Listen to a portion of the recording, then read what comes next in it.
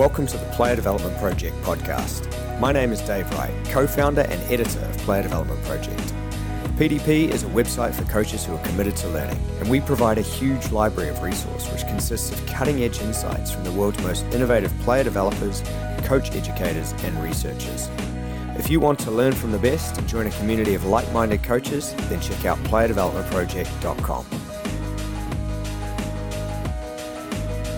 On this week's Player Development Project podcast, we answer a question from our community.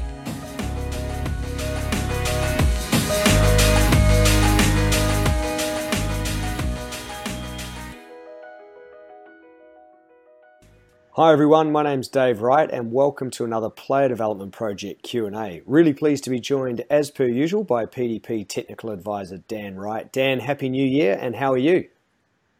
Happy New Year to you too, mate. I'm very well, thank you. How are you? Yeah, good. And we have a really interesting question which came in before Christmas via Twitter from Dave. And the question is hunger or desire coachable? I have some under 13 players who are lacking in that sort of desire, but they have a good technical base. So quite a challenging question first up. What are your initial thoughts on this one, mate? Yeah, this is an interesting one. I think it's a kind of nature versus nurture type question, isn't it? And how much is set and how much can we affect? I think really we're talking about a behaviour, and I think as coaches, if we're thinking about the environment that we design and the environment that we can kind of develop and maybe control certain aspects of, then we can help encourage certain behaviours. That would be my kind of simple answer. To what extent or to what percentage can you affect that, I think is an interesting debate. But that would be my quick take. How about you? Yeah, it certainly is a very interesting one. And I think when you talk about values and the behaviours that you're setting within the environment, I think the players can take some ownership there. And there's an opportunity with players at this age to take some responsibility around what the expectations are. And I think that can be quite empowering. When Dave sent this question at us via Twitter, I also brought Lara Mossman in, and Lara's our resident positive psychology expert. And I got a quote from her here, which I thought was a really nice one. And she said, coaches can certainly create sporting environments that foster high quality motivation. I'd look at increasing autonomy supportive behaviours and explore whether they've developed a fixed mindset.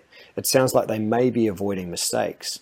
So some interesting thoughts there, and I think that ties in with my own sort of feelings on this, that there could be a fear factor or anxiety at play if players are sort of being conservative and maybe not coming out of their shell, whether that's socially they're intimidated or whether they're afraid of failing or making mistakes. Perhaps that's leading to some conservatism and a kind of mediocre approach, which needs to be addressed. But perhaps it's best that we talk about the idea of autonomy. Have you got any thoughts as to how we can create that? Yeah, I think what we want is players that feel like they have, a part in the journey, a part in the decision making, a part in the game, a part in training, and then maybe the two are linked. So if I feel like I'm more involved, or I think like I can control where this is going, then I can maybe put more into it to make that impact. So the kind of growth mindset stuff about Carol Dweck and the research in the book that she wrote, I think is quite important and maybe something Dave should go and read. But very simply, I suppose a growth mindset is somebody who thinks that the harder they work or the more they kind of invest their time and energy into something, the better they get at it. And a fixed mindset is that the amount of skill or talent that they already have is preset and it doesn't matter because they won't get any better. So that very simply is kind of a spoiler for the book. But yeah, I suppose we're wanting to encourage those players to think about how much control they can have of their journey and whether they can impact it, and if they work harder, will they get more luck, stuff like that. I think on the topic of autonomy and motivation, it's really important that we try and back it up with a little bit of evidence. So what I'd like to do is, given I had the opportunity recently to sit down with Jimmy Vaughan on this conversation and talk about this area of expertise, which is what he's doing his PhD in, we filmed something with Jimmy, and here's his thoughts around the idea of motivation and autonomy supportive environments. So Jimmy, we're talking motivation, a topic that's obviously really dear to you and an area you're an expert in. Can you give us an overview as to what we can focus on as coaches in terms of motivation and some areas we should think about based on the conversation we're having already? Yeah, well, I think one of the key things to think about is what is autonomy for our players. So it's going to, arguably it can differ from group to group, but it's certainly going to differ in different cultural contexts. And as you guys have talked about already, it can depend on the values of the group as well.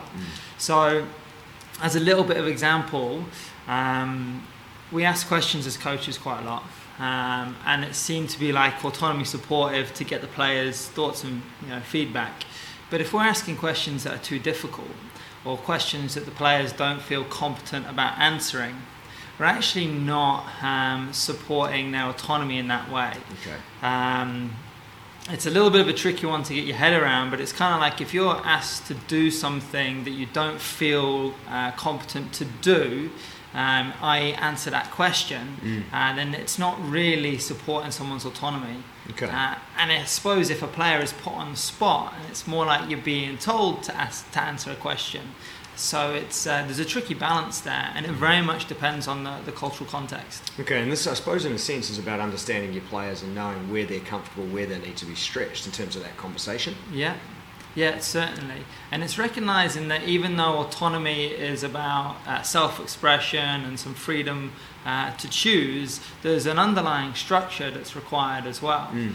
So without having like a good group dynamic already, and maybe some values that the group adheres to and things like that, then it can be hard to know what is deemed competent behaviour in the group or acceptable, or what is deemed unacceptable. Okay. So there's a bit of a tightrope to walk there for coaches, so it's not an easy one. Absolutely. Now, we've talked a little bit about growth mindset, and there's a lot of content on the website around that. Where does that fit for you in this kind of motivational piece as to where coaches can make an impact here and help players become more motivated or attuned to the environment in terms of being happy and being engaged?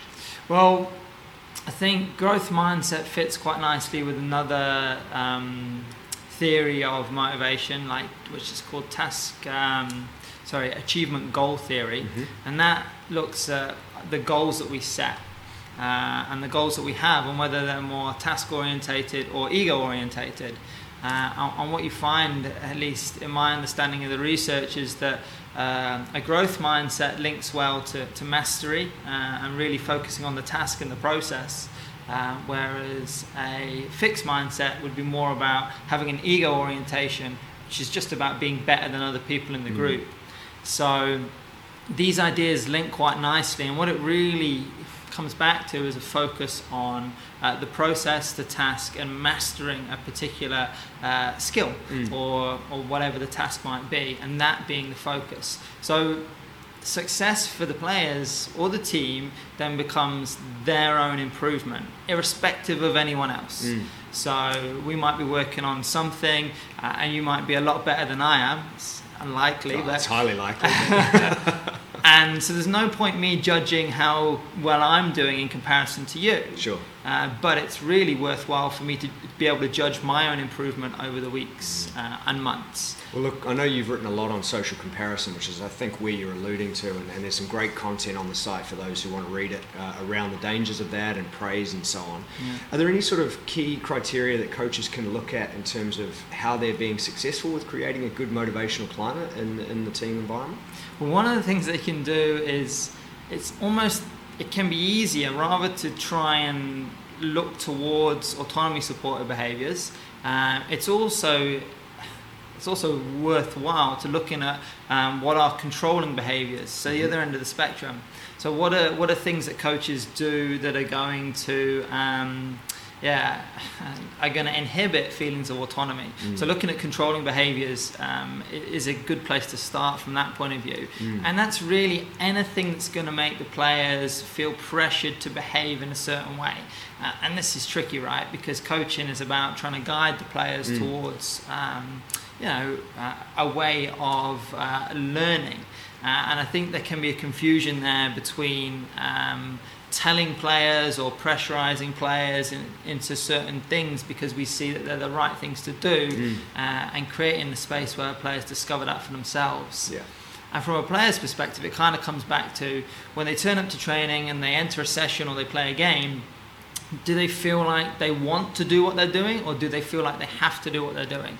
And there's some really good research out there on controlling behaviours. And again, they can be perceived in different ways. I think the difference between Asian kids and American kids, and how they perceive their mother's instructions, and the autonomy support that kind of gives. There's some research out there that shows that there's a big difference. Which probably comes back to having a trusting relationship as well. Sure. You know, if the players truly believe that us as coaches, we are there to help them, we are there to help them improve, they're more likely to take what we advise or our guidance in a more of an autonomy supportive light, rather than feeling that it's more controlling. Excellent thoughts from Jimmy there, Dan. Anything to take away from that? Yeah, it's always fascinating to hear Jimmy talk, isn't it? And I think every time I hear somebody kind of with these kind of expertise, I always try and think about what it means for me and my environment, or with me and my players. So that would be kind of my takeaway. The things that maybe I talked about Carol Dweck, we've talked about Lara Mossman, Jimmy Vaughan. What are the things they're saying? What does it actually mean for me with my group of under 13s in Dave's situation? I thought it was also interesting we could talk about, perhaps you talked earlier about the values, we could talk about praise and perhaps what we're praising in training and in games. So I know we've talked a lot about this through blogs and through masterclass discussions, but if we think about the behaviours who we want to encourage, and it doesn't have to be just motivation or working hard, it could be whether we want players to take risks. It'd be interesting to see what our session looks like and what are the bits that we reward and we encourage. So, for example, if we want someone to make longer passes or riskier passes, do we encourage that? Or when they make a mistake, do we go, oh, shouldn't have done that? Or our body language says that, even if our voice doesn't. So that could be the same with the motivation. So are we praising the players that the things they do, they find easy? So maybe somebody passing, receiving or dribbling, then they find that easy and then we praise it, so they do more of it. And maybe the things they find hard are recovering and tracking and running back. Do we praise those things when they happen? And I know you've done a kind of masterclass discussion around redefining success, and that might tie in quite nicely to this. Yeah, and I think sort of going back to that presentation, that's around every individual and understanding them, and I guess building some relationships and having some empathy with the people you're working with. We've got to remember that in these environments, and particularly with Dave's question, we're talking about under 13s. We're talking about children who are very much going to be at different points on their own journey, have different experiences, different backgrounds. So sort of developing that climate that's going to be motivating and enjoyable. There's a couple of areas to address, and one of those is the fun factor for me, that you can ensure that the level and intensity often goes up by just doing fun sessions, because players may have two goals and it might be a tight game or a finishing practice that's really exciting, and the players love getting involved. So you can look at how you design those tasks practically to give players sort of an enjoyment level. And there's also the idea of perfectionism, and it's a common issue with a lot of young players and young athletes, or any sort of person who's really striving towards getting better at whatever level. We can all be perfectionists, and we can all be disappointed when we don't achieve what we think we should, and that sort of ties a little bit into the fixed mindset stuff which you referred to earlier. We had a great blog by Reed Maltby from Changing the Game project on this at the end of last year, around how parents and coaches can work with a perfectionist athlete, and I'd highly recommend that Dave checks that one out. But that perfectionism can be really dangerous and can be, I guess, difficult to manage and understand without that broader context of the individual. So I think that's really important. And then when we talk about the anxiety or the potential factors that are contributing to this lack of motivation, these could be external. They could be from a parent, a guardian, or somebody outside who's framing the sporting experience for the young person involved as something that's a high-pressure environment, when in reality, there's no consequence on an under-13 game at whatever level. Whether you're in an academy or whether you're playing at grassroots, it's still just a learning opportunity. So if coaches can frame it that way, perhaps there's some pressure removed, and we're defining success as, okay, today can you go out and beat players 1v1 or defend 1v1 or make X amount of killer passes in the final third. And perhaps those kind of approaches where we're looking at targets and tying it into individual plans, which we've spoken at length about in the past, then we can start redefining it, taking the pressure away and creating some freedom and autonomy, as Jimmy referred to, within that environment. Yeah, there's lots of things that are kind of tying into one here, isn't there? The other kind of piece of content that I would recommend was Professor Stephen Rolnick's masterclass around motivation, understanding individuals, and there's a lovely kind of soundbite in there where he talks about coaches using deficit goggles or being deficit detectives. So we're waiting for things to go wrong so that we can then jump on them and correct them and be the coach. Maybe if we had praise goggles, or we were looking for the positives in things, it might spin the other way. So really interesting topic, and one you could debate all day, I think. Well, we've both worked at a club where coaching the positive was a fundamental in terms of the coaching philosophy and trying to reaffirm behaviour. And I think if you can look at intent, because again, at under 13, which these players are, there's going to be a lot of execution that fails because technically the toolbox isn't quite ready, or perhaps players are at different stages in their development physically or technically. So there's going to be a lot of mistakes happen. And again, this comes back to removing pressure and redefining success for those players. So really important to take into account that it's easy to analyse a game and go, this could have happened or this could have been done better, as you referred to with the deficit goggles or being a deficit detective. It's quite often difficult to go, that was really excellent, how do I make it better? So I think, again, the environment that the coach creates, the way the coach communicates can all sort of help those areas, I guess. There's lots to dig into here, isn't there, from a coach's point of view, because you've got to understand the individuals in front of you. Like you said, you've got to understand maybe the game day environment. So is it full of fear? Is it full of stress? Is it parents that are creating that? Is it coaches that are creating that? Is it in the kids' heads? And then what our training looks like, maybe the difference between training and game days. And there's lots of common themes that we talk about in these Q&As, but it's not a simple question and a 3-word answer. You've got to really dig into your environment with your kids and perhaps understand what's going on, and then have a look at yourself and your behaviour over a period of 6, 7, 8 weeks. Is it matching up to the things you want to see? And then perhaps maybe pointing the finger at the kids, you'd be pointing the finger at yourself, and then starting with yourself and seeing if you can do more to encourage this behaviour, and then take it from there would be my kind of wrap up. Excellent. Well, certainly plenty of ideas to discuss there, and hopefully we've helped Dave out with that one. Wishing him all the best for the rest of the season. And Dan, thank you very much for your time once again. A really interesting discussion. Really good. Really enjoyed it, mates. Excellent. We will look forward to another Player Development Project Q&A very soon.